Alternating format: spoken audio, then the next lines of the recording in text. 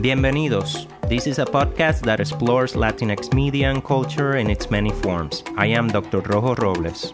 And I am Dr. Rebecca El Salois. And we are Latinx and Latin American Studies professors at Baruch College in New York City. In this podcast, we will analyze Latinx film, television, literature, art, and cultures.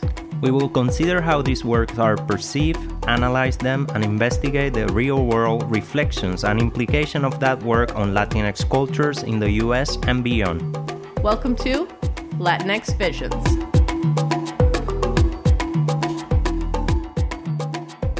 Bienvenidos, bienvenidas, bienvenides. Yes, welcome back. In this episode, we are going to provide you with a brief background on the best-selling and award-winning author Carmen Maria Machado. Machado is the author of In the Dream House, The Low, Low Woods, and Her Body and Other Stories. She's also written numerous other essays and short stories. Then we will share an interview we did with Machado. On Thursday, October 20th, the Sidney Harman Writer-in-Residence program held a reading and conversation with Machado and invited us to interview her as part of that event. So, a special thanks to Professor Esther Allen and the Harman program for including us in this event.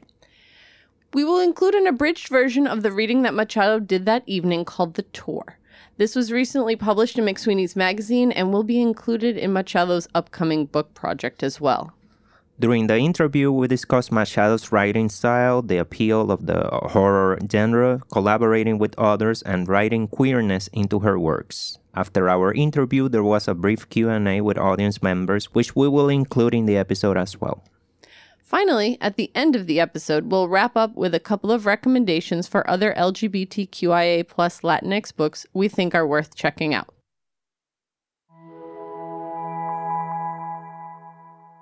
We're going to keep this background section short as we want to let Carmen and the interview speak for themselves. If you want to check out more of Carmen's works, we encourage you to visit her website, carmenmariamachado.com. And if you're interested in reading her books in Spanish, they are all available in translation as well. Carmen Maria Machado is a Latina short story author, essayist, and critic. She has been published in various magazines, journals, and other publications over the years. She was a finalist for the National Book Award, the Nebula Award for Best Novelette. She won the Bard Fiction Prize, the Lambda Literary Award for Lesbian Fiction, and for LGBTQ Nonfiction, among others. Her memoir, In the Dream House, won the Folio Prize in 2021. Machado holds an MFA from the Iowa Writers Workshop and has received various fellowships and residencies, including her current residency, the Sidney Harman Writer-in-Residence here at Baruch College. Machado's grandparents fled Cuba for the U.S. when they were only 18 years old, and Machado states that she grew up in a very religious household, which played a role in the guilt she felt about her queer sexuality for many years. So without further delay, here's our interview with Carmen Maria Machado.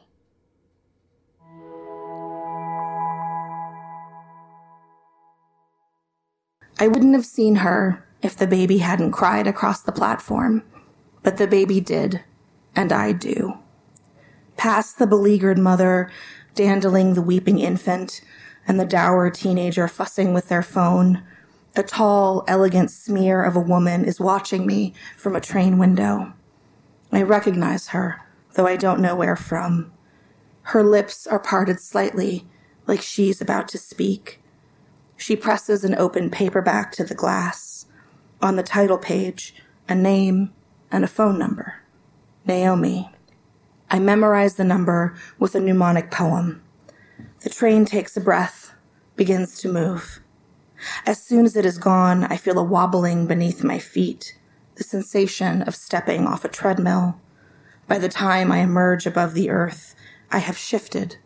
The poem remains. I hate this part, the way I walk right afterward. I'm sure I look drunk or ill. I keep stopping and placing my palms against the sides of buildings as if testing their sturdiness. I get to the venue, down a bottle of water, and flip through the book I'm supposed to be talking about. I barely recognize myself. I went to Spain, learned Spanish. Why? I look for all the usual suspects in the text, but this version of myself is coy, coyer than I knew possible. The copy on the back is helpful. It is about ambition, Language, inheritance. It is about the dissolution of comfort zones. A critic calls it brave, fucking deadly. You're one of them, right? A man in the audience asks. He has that face. This is more of a comment than a question guy. They always look like him, like they walked in off the street because they saw someone else commanding an audience. I read online that you were. If you are, isn't it slightly more appropriate to call this a work of fiction?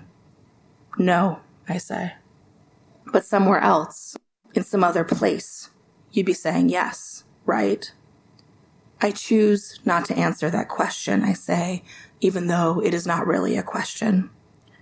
In this timeline, I seem to have developed a reputation for being a real diva anyway.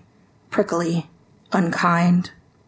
Despite my unspeakable rudeness, I feel the audience leaning closer. In that moment, I realize where I recognize the woman from. I'd swiped her away earlier that day after looking at her profile for 7 minutes. She'd been making the same faces she'd made on the train window, like she was about to open her mouth and speak. I sent her to the left because I couldn't bear to think what she would tell me. They call it the collapse, what happened with Solo 9. Ever since the comet appeared, scientists have been on the news doing their best to explain the unexplainable to a population who still doesn't quite grasp climate change. The scientists are not great. They describe the situation with a series of clumsy metaphors. A baseball going through a house of cards. A needle plunging through a weave of heavy rope. A sweater snagging on an exposed nail. A bowling ball blowing through a crowd of pins. Time, space, continuum, disruption, personal wormhole, something. They handle the props awkwardly. We can measure it with machines, they promise. This is possible. That is probable. It could be. Maybe. They're the ones who start calling us moles, which mixes the metaphor, but they think it's a better nickname than worms. The pivot from the cliche exposes it. I've never hated an animal more. One of the scientists, Dr. Joan Sooth, soon becomes famous. She declares things where others hedge. People call her Auntie Joan because she is a woman, and everyone wants their mother to have a beloved sister who understands what their mother does not. The recent astronomical event has somehow modified the local physical laws here on Earth, Auntie Joan tells us in the week after Solo 9. Every conscious choice results in a proliferation of near-identical universes. Normally, they would be inaccessible to one another, but now, for some reason, for some people, they aren't. And for some of those people, they remain aware of where they've come from. They are continuous. Comedians sit across from her on late-night shows, fiddling soberly with their prompt cards.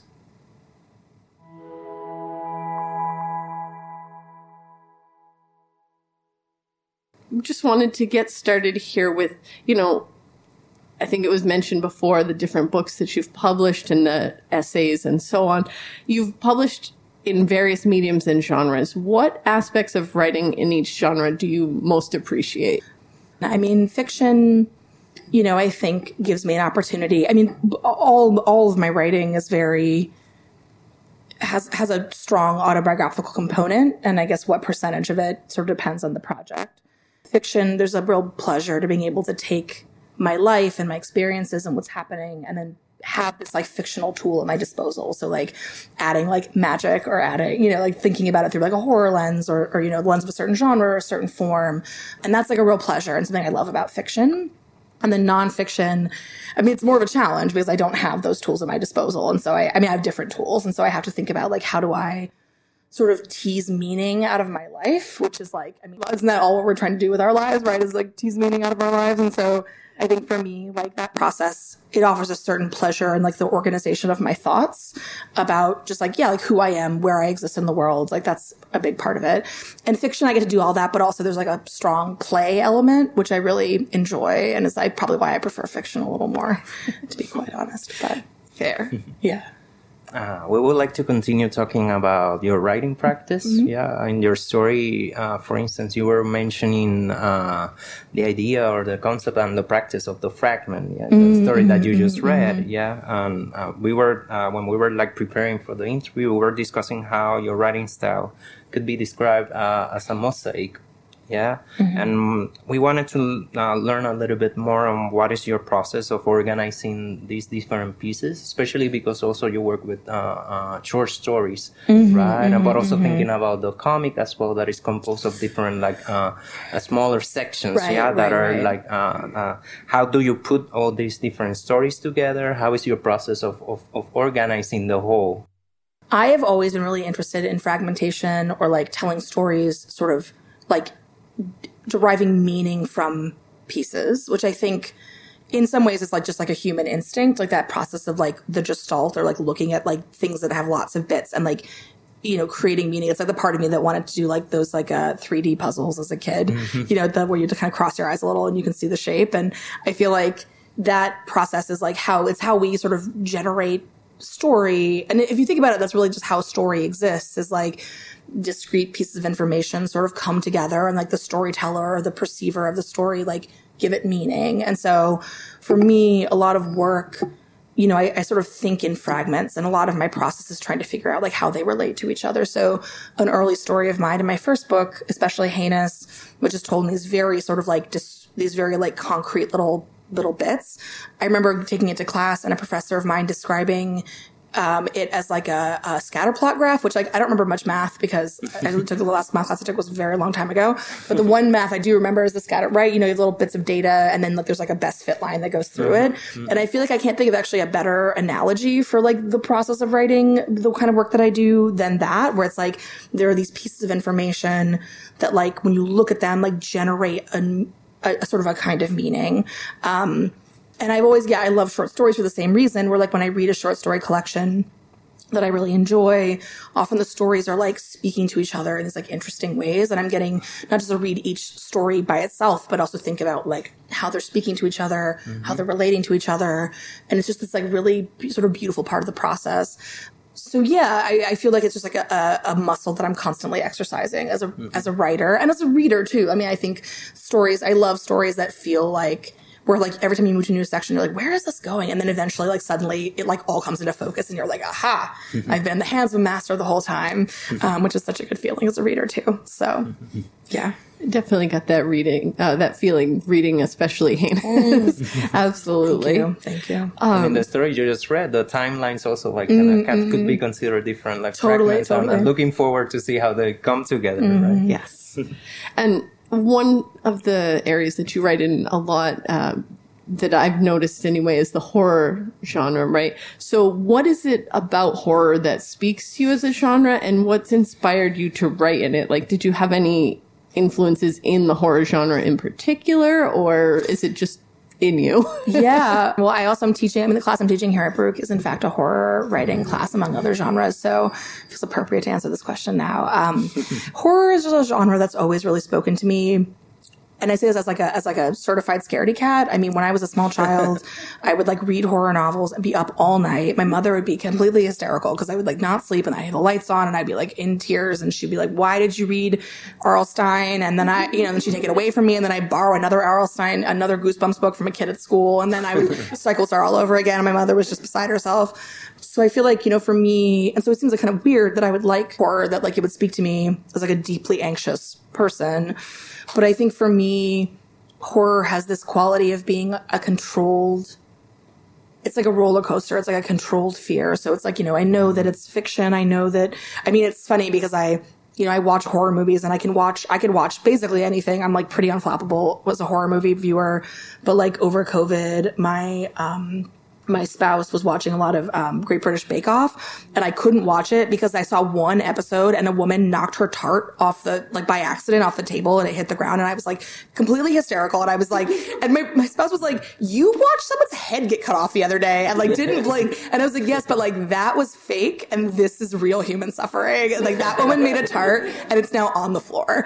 And like, that's actually too much for me. I can't deal with it. So I feel like for me, like horror has this like pleasure and quality of being, it's like this genre that like offers us so much. And I think really like brings me as like as a viewer, as a reader, and also as a writer, like kind of face to face with my own fear and the things that make me, that like really cut me to the quick. And so, it just like offers me a lot of pleasure, like as a reader and as a viewer. And then also as a writer, it just speaks to me, like the tools of horror, the aesthetics of horror, like they really speak to me in this way. I mean, I write in other genres and like, sometimes I borrowed those techniques for other things, but I just feel like it's a genre that like best, I feel like encapsulates my project, which is like the horror of being alive, the horror of having a body, the horror of being a woman, you know what I mean? Like the horror of just like being in the world in various iterations and sort of like how that manifests. And so that's just, it's the genre that speaks to me.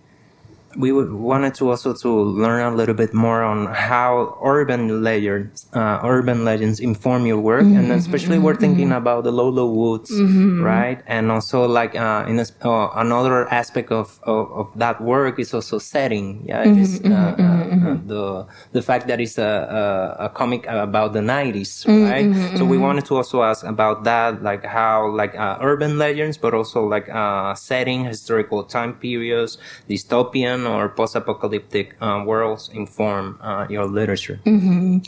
So the Lolo Woods is kind of interesting because, I had this dream. So I don't actually write from my dreams very often. I feel like people assume that's like a thing writers do. And most of the time I'll write down my dreams and they're complete gibberish. So that's just like not helpful. I'll like have a thought, write it down, and then wake up and the next day and be like, what is this? Does this make any sense? But I did actually have a dream.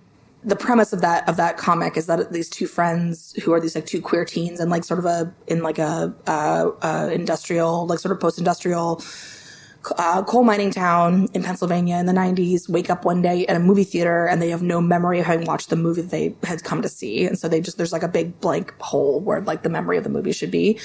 And so they're trying to sort of solve the mystery of like what's happened to them, among other things. And, it's sort of set... I was sort of thinking a lot about, and I mean, it's funny because I was a child in the 90s. I was not a teenager. And so like in some ways I'm sort of imagining my queer adolescence, which was like in the 2000s, there's sort of a different energy. But like, I am really interested in what it meant to be queer in the 90s. I was really interested in sort of being from Pennsylvania, like what I call the Pennsylvania Gothic. So like the sort of the ways in which Pennsylvania has been affected by things like industry, also the environmental disaster of Centralia, Pennsylvania, which is, so the town that in the book is called Shudder to Think. It's fictional, but I base it on this town, Centralia, which is a town in Pennsylvania that's been on fire for like 70 years or something. So something lit a coal seam on fire in like the 60s, and the town has just, so it was the inspiration behind Silent Hill. If you've seen Silent Hill, you've played the Silent Hill games. So the town is just like, there's just smoke kind of coming out of the ground constantly. And there used to be a population that lived there. And then since then they've all been relocated or they've died and no one's come back. And the town is now this weird ghost town. And I was just really interested in sort of these questions of, and like, there's monsters, there's like asylums. Like I was just sort of interested in these like factors that I think like, I guess what I think of as like these sort of gothic factors, and then urban legends, monsters, that also informed the work as well. And also like myth. I mean, I feel like I was sort of drawing on a lot of inspirations for that comic, but it was the first time that I'd ever really had a chance to write something almost like actually more removed from me than normal. Like I feel like a lot of my stories are in first person, or a lot of my stories I think involve like a very large sort of strain of myself. And there are bits of myself in that comic, but also those girls felt so distinct to me, those characters, and like really separate. Those of us who were teens in the 90s, we can speak to, I think it felt accurate to me. Great. You mentioned the scene at the movie theater that starts the Lolo Woods, but also you mentioned also the short story on Law and Order SVU, right? And I wanna read a short quote from the story to kind of like introduce the question, right? So that from especially Henus, there's a quote that says, "The 65th story is about a world that watches you and me and everyone.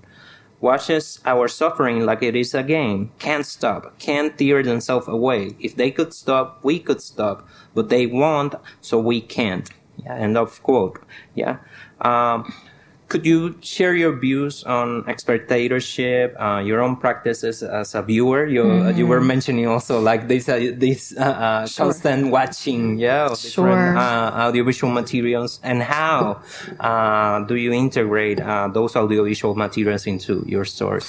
Yeah, so the story, especially Heinous, is I took the first. So if you haven't read it, I took the first 272 episodes of Law & Order SVU, which is the first 12 seasons of the show. And I took all the titles of every episode and I wrote a sort of surreal Lynchian novella starring Benson and Stabler in sort of a surreal version of New York with like ghosts and doppelgangers and monsters and things. And the story, I mean, at first when I started doing it, it was more like, can I do this? Like, am I able to do this? But at some point, I was thinking a lot about the fact that, like, I watch Law & Order SVU, like, a lot. Like, I to the point where I see the first 30 seconds and I'm like, oh, that's the one where I guess I know all of them. It's like, for up till a certain point. But of course, watching what is, like, essentially propaganda that is also, like, very sort of cavalier about, like, sexual violence in many interesting ways, like, has its own sort of moral complications, right? And so I began thinking kind of about what does it mean to, like, watch, like, for example, a cop show or a police procedural. What does it mean to, like, watch a show that, like, is, like, mirroring our culture in interesting ways? And I just had a lot of, like, I don't know, a lot of, like, complicated feelings about that. And so in the story, there's this, like, it's sort of, like, commenting on the fact that we, like, and, like, someone once described reading that story as, like, it's like binging, what do they say? It's like a binge watch in hell. Like, you're just, like, watching it all at once. And it's like, you're just seeing them, like, so, they're sort of moving by so quickly. And I feel like, yeah, I don't know. I guess I was really just interested in this question of, like, yeah, what does it mean to be, like, morally culpable in, like, the media we watch or the stuff we read, which I feel like is actually a fairly complicated question. I don't think it's as simple as, like, don't watch bad things, because that's not how we consume art. That's not how, we should engage with, like, the stuff that we watch. But we should always be thinking about, like, what it means that certain things get made and certain things don't get made, or what it means that certain work gets published and certain work doesn't get published. And, like, where we're sort of putting our attention and the kind of the way that we're thinking about the media that we consume, the art that we're interested in, like, and just asking those questions. So that just became, like, a little kind of a lens into, like, this question that and a thing I do a lot when I'm writing is I'll, like, make characters ask questions that I'm also asking, which is a great little trick if you're trying to figure out how to, like, you just get the characters to be like, and then, like, put your own thought into their head. For me, the work that resonated with me the most was the Lolo Woods. It wasn't just the 90s thing, but there was just something about that story that was really profound to me. And I just thought about that idea of someone taking a story of yours and bringing it to life through that visual, so is there something that, can you describe the experience of collaborating with Danny on that? Yeah. And, to what extent was it collaborative? Any back and forth, and if you have any plans to collaborate with other creators in the future, if you can spoil that. Sure. Well, I don't have any current plans to work on another comic, though I totally would, because I actually really loved it. It was a great experience. I'm just, at this point, just really, really busy, but I would totally do it again. It's funny because when DC first reached out to me to ask if I wanted to do a horror comic with them, it was then an imprint, it was Vertigo, but then of course Vertigo got folded back into, and whatever. Anyway, so they were like, reached out and I was like, I love Vertigo comics. I love horror comics. I'd love to write for you. But I was like, I don't know one thing about writing comics. Like, I've never done it. I've never even seen, like, I don't even know how you do it, like how you write the material. And they were like, we'll show you, no worries. And so they were like showing me what a script looks like. And it's this weird process that's sort of like a halfway point between, like, writing, say, like a film script and writing prose. So it's like, because you're writing, you can do things like write narration and you write, like, prosy elements, but also you're literally giving instructions to an artist. So, like, I would say, it would be like, here's the dialogue on this page.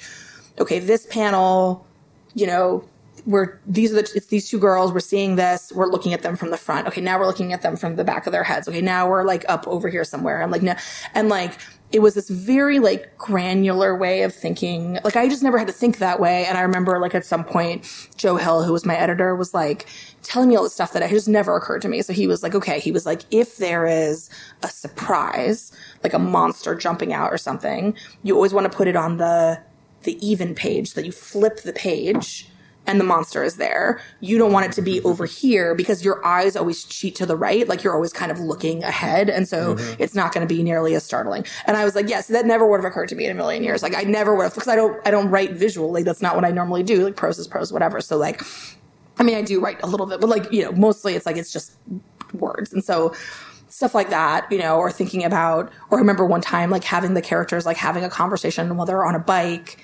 And like there are ones on like the handlebars or whatever, and they're like talking. And he was like, right now, as you've written it, they're just like, we're just seeing like the same panel. But he was like, if you move the POV back behind like some trees, then it's like something is watching them through the trees. Or if you move it like above their head, that's like a different feeling than like being close up or like, and so like I had to kind of rethink about like how I wanted to frame each of the, even though they're just like biking and having a conversation, he was like moving sort of functionally the camera around is going to help give it like more energy. So there was just this like really interesting sort of quality to it that I had never ever had to think about before. And what was nice is it actually gave me enough confidence because I had taken a screenwriting class in college and had done very badly at it because I'm a prose writer, that's like what I'm good at. And I wrote like a movie, and my professor was like, Carmen, this is not a movie. This is just, you just took a short, she was like, it was just mostly description. Like, she was like, Carmen, this is not, you need dialogue. She was like, this is not right. Anyway, so I had like kind of lost confidence in that part of myself. But then after doing the script, I was like, oh, I feel like now I'm actually thinking visually in this way.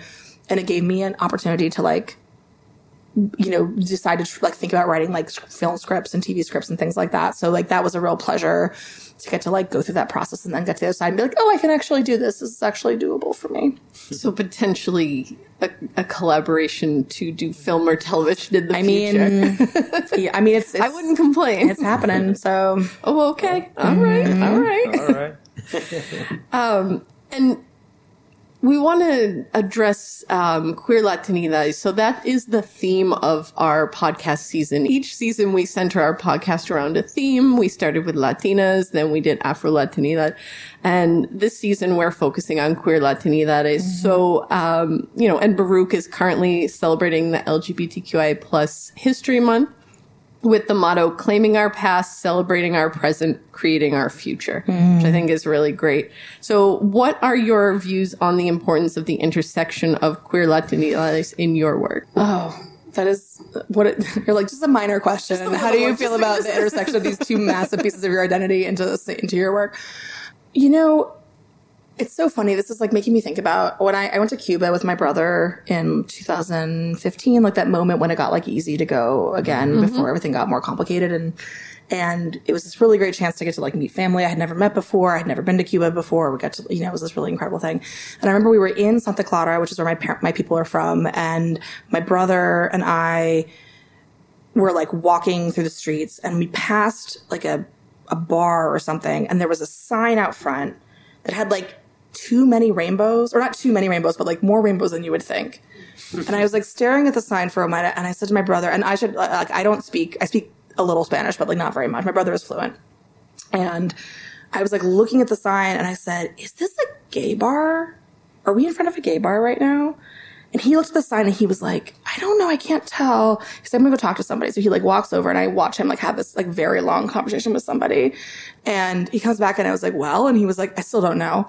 He was like, I think so. But it's like, we had like a very like roundabout conversation about it that like, I feel like the answer might be yes, but like, it's not entirely clear to me.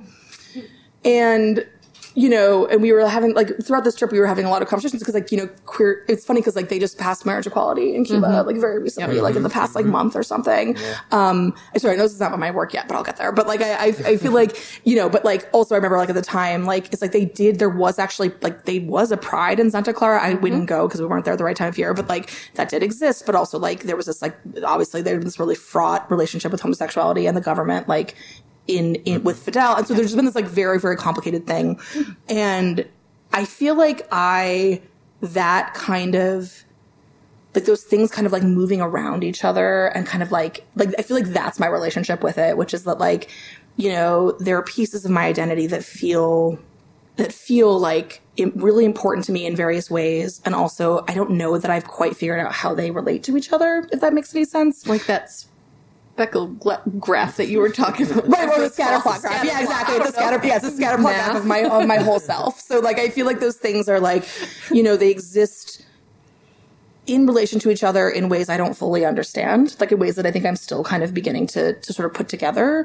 And I think that like, I don't know, I always think about that story about like where it's like, there's this sense of, I don't know. It's funny because we met a lot of like queer Cubans when we were there, like friends of friends and things like that. So it's like, there's something about like that I don't know, that tension or that strangeness where it's like, they're there, but they're not there. It's like they exist sort of, but they don't. And I feel like there's just something about that sort of like weird dance that feels like it exists in my work as well. I feel like that's not a very good answer. I'm not sure if that's like but it's, I don't know. Like, no, I feel like it really fits with everything else that you've been saying about your writing in general, and again, I like that visual of the scatter plot that you were talking about. It sounds like, if we took a look at all of your works together, would we find that path that best fits? Well, I feel like I have two thoughts about this. I feel like on one hand, I also feel like the worst person to ask about their like the meaning of their work or like how this thing exists in their work is the author themselves, because like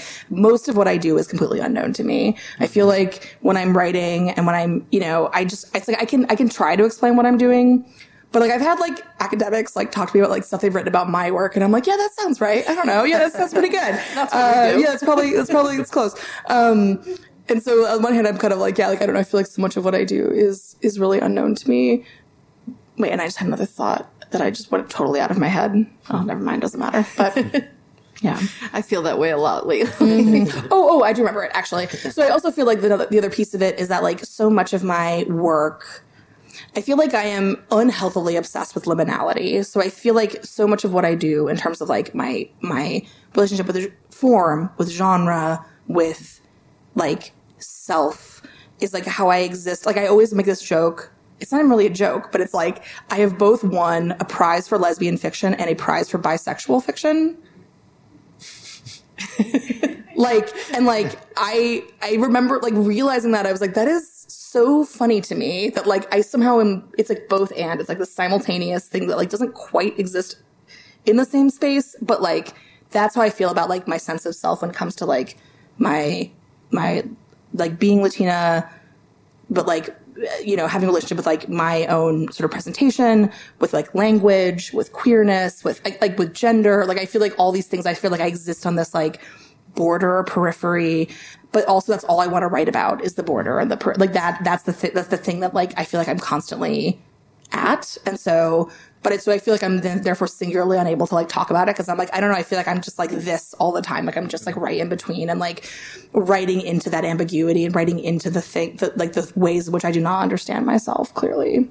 It's also like queerness beyond sexuality as queerness as something that you cannot pinpoint, that is always like a moving, transforming, right? And resisting definition. Totally. And I think that like there's also something really interesting about the ways in which like I feel like for some reason we exist in this world right now where like people want to know what you are. And there's this desire to like pin you to the wall with like the various pieces of your identity.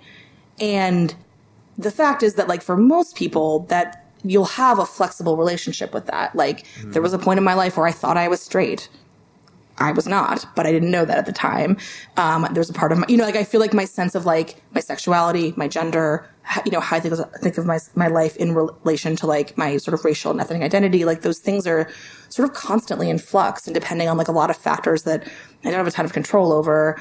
And I feel like we really get, really fixated on like wanting to know like what you are and like where you fit into like these like sort of pieces and slots.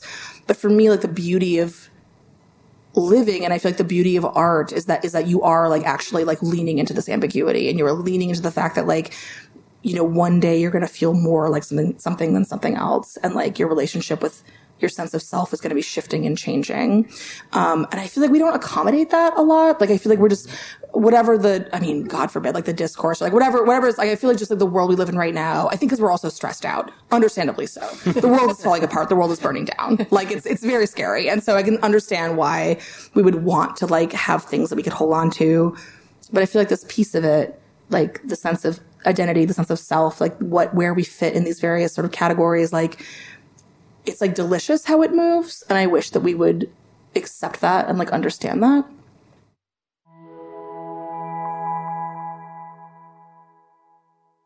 It was interesting hearing you talk about reading as a child, and because I had that similar experience of, rebelling by reading as much as I possibly could whenever I wasn't supposed to be. But I was wondering if you could talk about your relationship with writing as a child. Were you someone who journaled or kept poetry, or kind of how did you discover yourself as a writer? So when I was a child, I was so annoying. Oh my God. So everyone read to me. I was like very read to as a kid. I was like just lucky, like every member of my family was reading to me constantly. And as soon as I could like hold a pen, I was trying to do my own stuff. And I did the thing that I think a lot of kids do, a lot of like early readers, which is try to imitate the things that I was reading. So I would write poems that were just like Shel Silverstein poems, which I loved, but they would just be like slightly different with my own illustrations, but they would be like the same illustrations as from the book.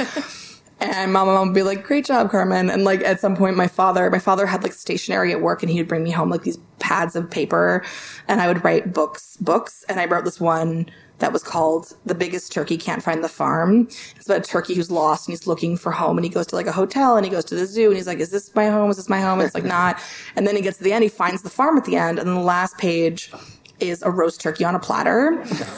And the last line of the story is, I wish I did not come here. And my parents were like, what the fuck? Like, they were like, okay. And like, clearly I did not like invent that. Like, I'm sure there was something I read that had like sort of a funny little turn at the end. And like, I had this idea that would be like a very funny ending to a story. And so, yeah, so I was like always kind of creating, and I wrote a lot of poems.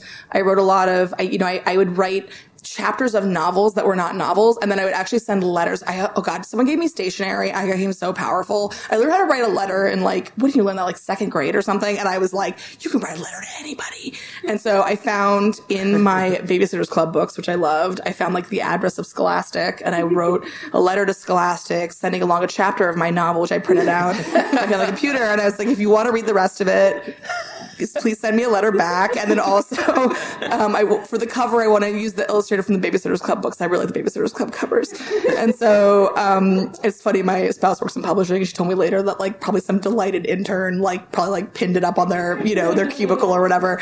But like, yeah, so I was really excited and interested in writing just forever. I mean, it's like been my whole life. And it's funny because I've also like had many other potential paths. Like I thought I wanted to be a doctor for a while until I like obviously don't remember any math. Like I was bad at math. And also at some point wanted to be a journalist. I majored in photography. I didn't even major in writing in college. Like I've always sort of been trying other things, but writing was always this like very central sort of part of my life and my sense of self that I always returned to. And I also, I kept like a live journal, which was like a blogging platform from the 2000, and I kept a live journal for many years, which was like my first exposure, like writing for an audience. Cause I was like writing ostensibly for like my friends or whoever, but like I would wrote enough that like people started reading it that like were strangers that didn't know me, that just like liked it. And I was like, yeah, then writing for an audience. And I was always like trying something. And like, I feel like my brain did that thing that I think a lot of artists' brains do, which is like, you think of what is happening to you at every moment in the context of how it's going to be as a story. So like, even when something really bad would be happening to me, I'd be like already kind of shaping it in my mind as like a piece of writing. Like it would be like, which I just think is like the narrative impulse. It's like, what is the story of this? Like, how does this kind of, get shaped in my mind and then get shaped for the page and like for the reader? And so, yeah, I've always done that like my whole life. I mean, it was funny because it just took me like a long time to like, it was like this weird winding path that like took me all these other places. And then like I was a candy striper. I was like, I'll be a doctor, so I'll be a candy striper. So I was like a candy striper for a while. I used to do all these like weird jobs and I just tried all these different things. But yeah, eventually I was like, I came back to it, it was finally after like many years of trying other things. I was like, I guess I'll try this writing thing. And then I loved it. And then it became like a thing that I actually felt like I could do professionally, which was like, obviously like that's the next big step, but yeah. Hi. I'm such a big fan of your work. You're a real inspiration to me as a writer, especially the way you sort of, mix genre with literary styles. But also it's great. I'm a new teacher here, and it's great to find out that you're here, and not only here, but here teaching horror. And you've talked a little bit about this, I suppose, already, but I just love to hear you talk more about, how the, literary fiction and genre fiction are not so exclusive from one another, and also just like how it feels and what it means to you to bring genre into this academic setting where it's not always been so historically welcome. Yeah. I mean, I feel like this conversation about like, what is it? Yeah. What is like literary fiction or genre fiction? I mean, obviously as someone who does what I do, it's been like, I've been hearing this conversation for like many, many years.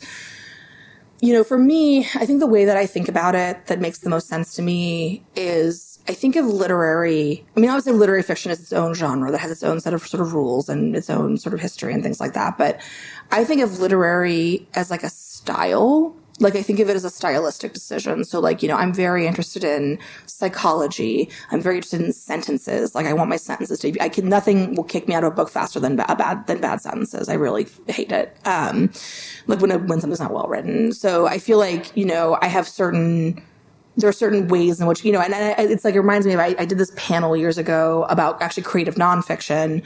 But someone asked the panel, like, what is creative nonfiction exactly? Or like literary creative nonfiction.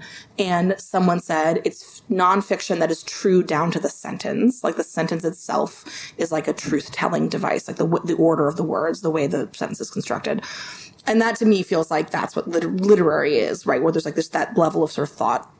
And then genre to me is more like an organizing set of principles around world building. So like I'm teaching this class right now. Our first day of class, we like literally we talked about like how sort of readerly expectations, like what a genre is like what can a reader expect from this kind of story in terms of its relationship with reality? And why does that matter? And like how can we use that sort of to our own devices? So to me, genre is like a tool. It's like a thing that I have that like permits me to like expand my own thinking, subvert expectations, and like it's a tool in my toolbox that I can use it. And so I feel like when I'm watching or reading horror or any other genre, I'm like I keep using this metaphor, and it makes no sense because raccoons don't carry anything, but I keep imagining I was like a raccoon with like a little satchel, and I'm just like, I would like that, and I would like that, and I would like that, and I'm going to write that. And like, I just like take sort of liberally from wherever I can, because I'm just very greedy that way.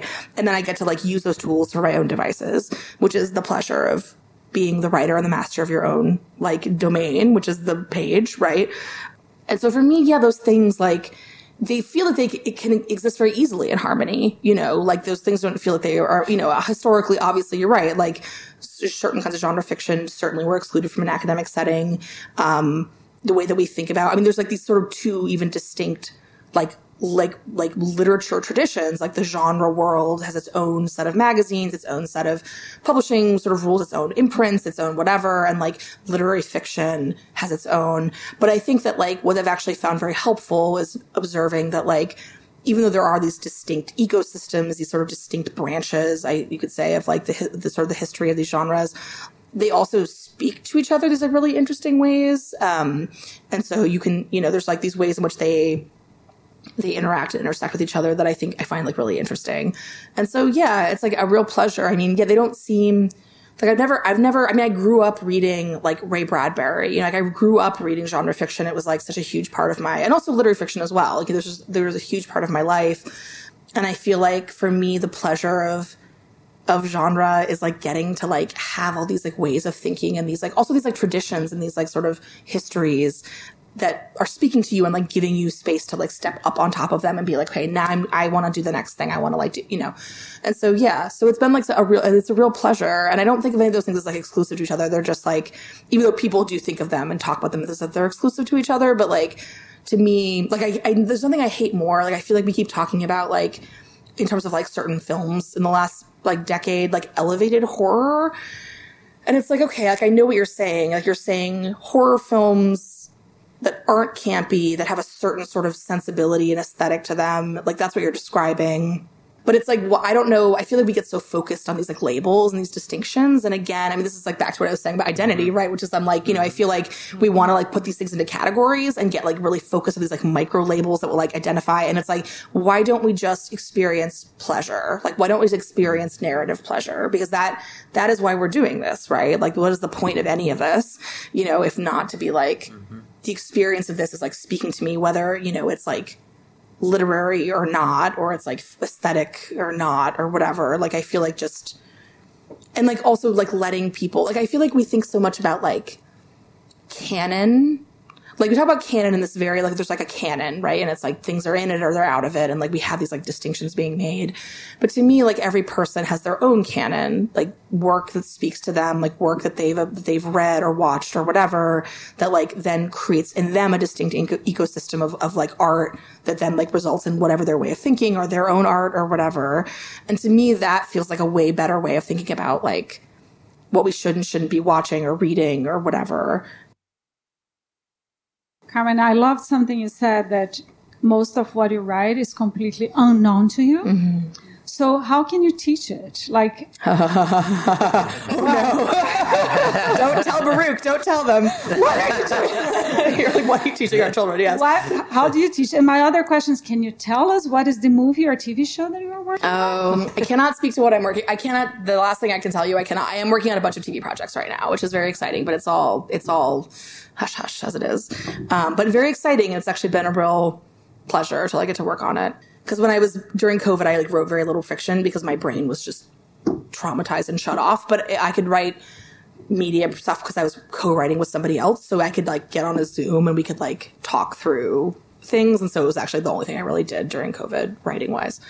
Anyway, how do you teach? Right. I mean, so great question. So I feel like this is the thing is like, some people, I know a lot of writers who don't teach because they teach, but they don't like it. And I mean, not to, whatever. I'm sure everybody in this room absolutely loves teaching, but I feel like there's something about like, it's like everyone assumes that like if you're a writer, you also have to teach to like make, to like make a living or whatever. And unfortunately, we live in a culture that does not support artists. And so you have to like make these kinds of compromises. However, I genuinely love teaching. And when I am not teaching, when I'm not teaching, it's like fine. But then when I am teaching, I remember why I do it. It's because I'm actually getting a chance to like articulate things that I take for granted as a writer. So like things that I just like sort of know instinctively, or I like do them instinctively. And then some student is like, I have a great question. Why XYZ? And I'm like, oh shit, great question. Okay, let's talk about this for a second. And then we have to kind of like go through it step by step and be like, here's why, or like, and I feel like, I mean, I've had a million moments of this semester. I feel like where students have asked questions and I've had to like, they will tell you because then I tend to go on and I like pause and I just talk through it. And then like 20 minutes have gone by and I'm like still sort of meditating out loud on like this thing that this student has asked me. Because I feel like you actually get a chance to like talk through the narrative problems and be like, why is it like that? Or like, and it's maybe a thing that like I sort of took for granted before, or I like, let it just like, I just sort of did it or whatever, but then like having to explain it or like talk through it is really helpful. And I feel like also like craft, like I can talk about craft. Like I think also like what I mean when I say it's unknown to me is it's like, I can tell you like how I put a sentence together, how I write a scene, how I draft a story. I can explain that to you very easily. That part's not unknown to me, but it's sort of like where things come from is unknown to me. Like I truly sometimes will just like be sitting somewhere and a little like sentence will just like through my brain. It's like, where the hell did that come from? I don't know. My subconscious, a ghost? I don't, it's like wherever, whatever. It's like, and there's just like pieces of it. There's like an energy to it where I'm just like, I mean, I can tell you how I did this in a technical sense. Like I can explain to you the process. But if you ask me to say like, how did you, like, why did you make, like, especially Heinous. I remember when I was writing that story, it was weird. I always describe it as like how you go to a gym every day, you like lift a certain number of weights and you can't lift any more. And then one day you go to the gym and you can lift like 5 pounds more. Right. And it's because like you can literally track like your own progress. You're like, I got stronger in between yesterday and today, or I've been getting stronger and now I've hit that threshold and I can lift the stronger weight. And I feel like when I was writing that story, I was like, oh, I'm getting stronger as a writer, but I could not tell you what I was doing. I was like, okay, what if I just like delete all the episode descriptions from the internet and it's just the titles. And then I use the titles to like write I was like, can I do that? Maybe. I think so. And then I was just doing it. And I was just like writing and being like, what am I doing right now? And I could like describe to you what I was physically doing, but like, you know, or like I mistyped one of the characters' names so it's Benson and Stabler. I mistyped one of them as Abler. Like I missed a letter. And then I was like, oh, what if they have doppelgangers that have names with one letter changed? And so then I had Henson and Abler, who are the doppelgangers who appear in the story. So like, how did that happen? It's just like weird. It's like a mystery. Do you know what I mean? So I feel like the thing about teaching and the thing about just like talking about writing in general is like, you can always say, and people ask like, can you teach writing? It's like, well, of course you can. You can teach like craft. You can talk about like how you come up with ideas, like all this stuff. But like on some level, there is a mystery. Like there is a thing that you're accessing that it's like, whatever you want to call it, the subconscious, the creative muse, God, whatever it is that you think you're accessing. Like you are accessing some mysterious portal somewhere. And maybe you're filling that portal with your subconscious, like with your experiences and your thoughts and your ideas. And then there's something that kind of generates in there that you don't fully understand. And then suddenly you've solved the problem and like, whatever. But like, I feel like the piece of it's like you can teach all the craft, you can try to teach tons of craft, you can teach how to do like all the pieces of it, but on some level you cannot teach the one piece of it, which is the mystery, which is like the most, I'm a very like not woo-woo person, like this is not my way, like I'm very, but like I feel like there is like this, that is to me like the biggest thing, which is like, and you have to like in some ways like submit to that mystery and be like, there's a piece of this that I do not understand, and like if you ask me to explain it, as I'm doing that and badly, I will not be able to say it. I'll be like, I don't know, it's like just this thing that happens. But I feel like that's the beauty of it is like teaching someone the craft, or like discussing like the craft, how you get to the edge of whatever this like hole is, this portal. And then you're like, but then you got to look in the portal. And I can't do that for you. Like you got to do that yourself, because that's like very personal and that's like not my role or my responsibility. But I feel like, yeah, that's what teaching is. I guess teaching writing, I don't know about any other discipline, but like I feel like for me, like that is the piece of it that feels, but like getting to have to say that and think about that, like that to me is the pleasure of teaching, is getting to like think out loud about those sorts of things. Hey, I'm curious if you can tell us any more about what draws you to the short story form, since I know that your authorial debut was a short story collection, and that's not very common. Mm-hmm. And also about a technique you used in your memoir, the footnotes. That's also not something I've seen a lot before. Mm-hmm. Yeah, so I love short stories. I always have. Like I said, I grew up reading Ray Bradbury, and I feel like the experience of reading, I mean, he wrote a lot of stories because he fed his family on short stories. He would like write on typewriter for 10 cents an hour, and he was like frantically writing stories and selling them to like support his family. And you can tell when you read, because some of those stories are like, they're okay. They're like, you're like, you wrote this really fast on a rented typewriter and tried to feed your kid or whatever. But some of them are, great. And when you read a short story that is great, I mean, I describe it as like reading a great novel. It's like being beat up for hours. And reading a good short story, it's like being popped in the nose really fast. It's just like the single blow that will just like knock you on your ass. And like that to me is like, that's my preferred experience, is like being, so I just really love the short story because I feel like it offers like such a like concise, like the sort of the structure of it is perfect. I mean, like again, everybody, and like, I'm not a novelist by trade. Like I'm trying to write a novel right now and like, who knows if I'll succeed, but like, that's a whole different like set of skills. It's a whole different animal. But to me, the short story is just a perfect, compact form that like does what I want to have done to me as a reader. And so I also want to do that to the readers of my stories, which is like just sort of pull you in, tell you something really quickly and urgently, and then like push you away and then be like, now you got to go deal with that on your own. Right. So like that to me is like that's the pleasure of the form. And it was like, it's hard because it's like not a form. Unfortunately, in the US at least, like, people, because they don't, like, his collections don't sell very well. This is sort of this is like the wisdom in publishing. Whether or not that's actually true or self-fulfilling prophecy is like sort of another question entirely. But, the short story, we read short stories like individually in school as children, or as like, in high school and middle school and stuff. But we never read like collections of stories or like to sort of see how they all kind of speak to each other. Mm-hmm. And so this is sort of my theory as to why, like, if they don't sell very well, insofar as it's about like the kind of country that we're in or whatever. It's just that in public schools, we don't teach short story collections. So people don't know how to read them. And so there's just this like weird poetry collections as well. Like we read a lot of individual poems, but not like collections of poems. And so I feel like as a form, it's just like kind of misunderstood. And the fact that I sold a collection is by itself is a miracle. Like I still marvel at this every single day because like my agent was like, well, we can try. We'll see, like we'll see if we can actually do that. So yeah, but it's just a form that like gives me so much pleasure. And if you recommend an author to me and I go to the store or the library and I see a collection and a novel, I'll always pick up the collection first. Like always, I always want to read the collection. So that's just, yeah. So it's just like, I don't know, it's a form that just like I really love. It really speaks to me as a reader. And so I really like writing them as well. And I think in short stories, I feel like writers think in different lengths. Like I had a teacher who wrote fantasy novels and she was like, I think in trilogies. She's like, my brain like organizes story in trilogy form. And I was like, okay, so I don't do that. I think in a far less viable, financially viable form. But yeah, my brain does like, I've like tried to write novels and like it'll just like finish itself at 25 or 30 pages. And I'm like, wait, I was going to write a whole novel of that. And it's just like, it just ends itself like against my will. So who knows? What was the other question? It was, footnotes. Right. And so, yeah, so footnotes, like, for the memoir, it was funny because at first I used footnotes because I wanted to actually like, I was doing a lot of research and like, I'm not an academic by trade, so the research I was doing for this book was like kind of new to me, like in the, converting sort of like research material into prose.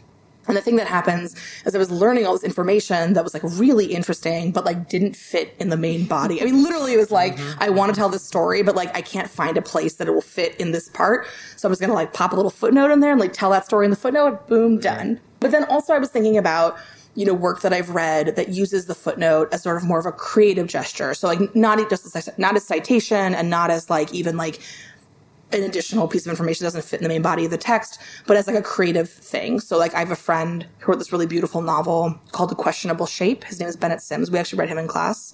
And, it's a sort of zombie, speaking of like genre literary mashup, it's like a sort of a literary zombie novel. It's like a David Foster Wallace sort of zombie novel, basically. And it's this beautiful meditation on like memory and consciousness. And there's like footnotes in the book, and he literally meditates on the very fact that a footnote is like a grave. Like your eye like travels down through the page and like lands at the bottom, right? So like literally just the object of the footnote is like its own sort of like, has its own sort of energy. And so that kind of way of thinking about the footnote is like really interesting to me. And so I ultimately ended up like doing some kinds of play, some kinds of like extra material, and then having these weird little like prose poems in the footnotes about mythology and like sort of the tropes of the story we're fitting into.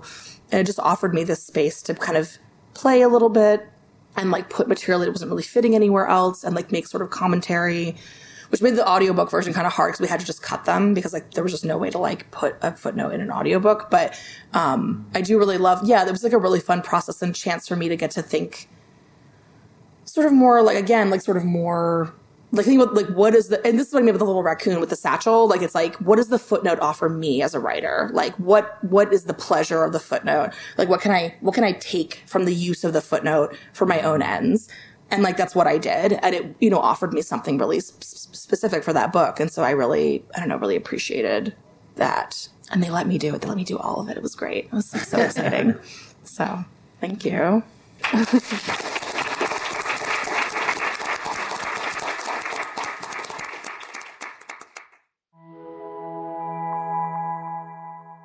We hope you enjoyed that interview. I know we had a great time speaking with her and having follow-up discussions after with her. Yes. Yes, that was really great. She's a very generous thinker, and I'm very friendly interlocutor, very ready to engage with us, and we really appreciated that. Yeah, it was really great. I particularly like the things that she was saying about short stories and short story collections, and how we teach short stories, but it's rare that we teach the whole collection, and it really got me thinking about using that in place of a novel in one of my classes in the future. Yeah, I also appreciated her different ways of discussing intertextuality, the way she's in dialogue with different genres, authors, theories, and how she's thinking of how all of these sources are informing her work. Yeah, it was an amazing interview, and she's absolutely fantastic. If you haven't had a chance to check out her works yet, please do. You can tell even just from that little snippet of reading that we included that she's got a style all of her own. So before we wrap up the episode, we like to leave you with a couple of recommendations if you want to check out some LGBTQIA plus Latinx works beyond those of our author today. Yeah, so I'm going to start by suggesting that you check out Marcos Gonzalez Pedro's Theory. Pedro's Theory is a literary exploration of race, immigration, sexual politics, family, and masculinity through the lens of a first-generation gay man who is the son of an undocumented Mexican father and a Puerto Rican mother. The creative nonfiction collection searches to establish a poetics of Latinx writing and literature. It moves beyond the borders of the U.S. and takes into account Latin American heritage, diasporic creations and tensions, and a multicultural network of references. Gonzalez built the book as a contrapunteo of interconnected sections. It displays a profound reflection on the ongoing impact of colonialism and coloniality, and coloniality is the non-legal legacy of colonialism in Latinx lives. I'm going to suggest Cemetery Boys, a book by Aidan Thomas. It's a 2020 YA novel about a gay transgender brujo named Yadriel. In his Brujex community, and that's the word they use in the novel, the men are spirit guides and the women are healers. Because his family has reservations about him becoming a brujo because he's trans, Yadriel is determined to prove himself as a true brujo. He ends up accidentally summoning the ghost of a former classmate, Julian, who doesn't realize he's dead, and having to solve the mystery of what's happened to Julian.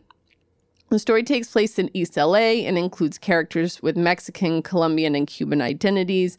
It addresses serious topics such as dead naming, transphobia, and more, without it seeming forced.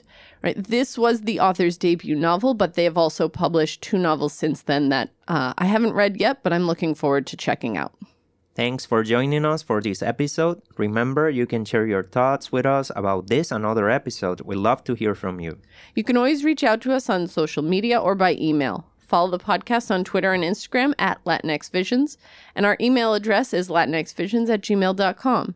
We may even include your thoughts in a future episode.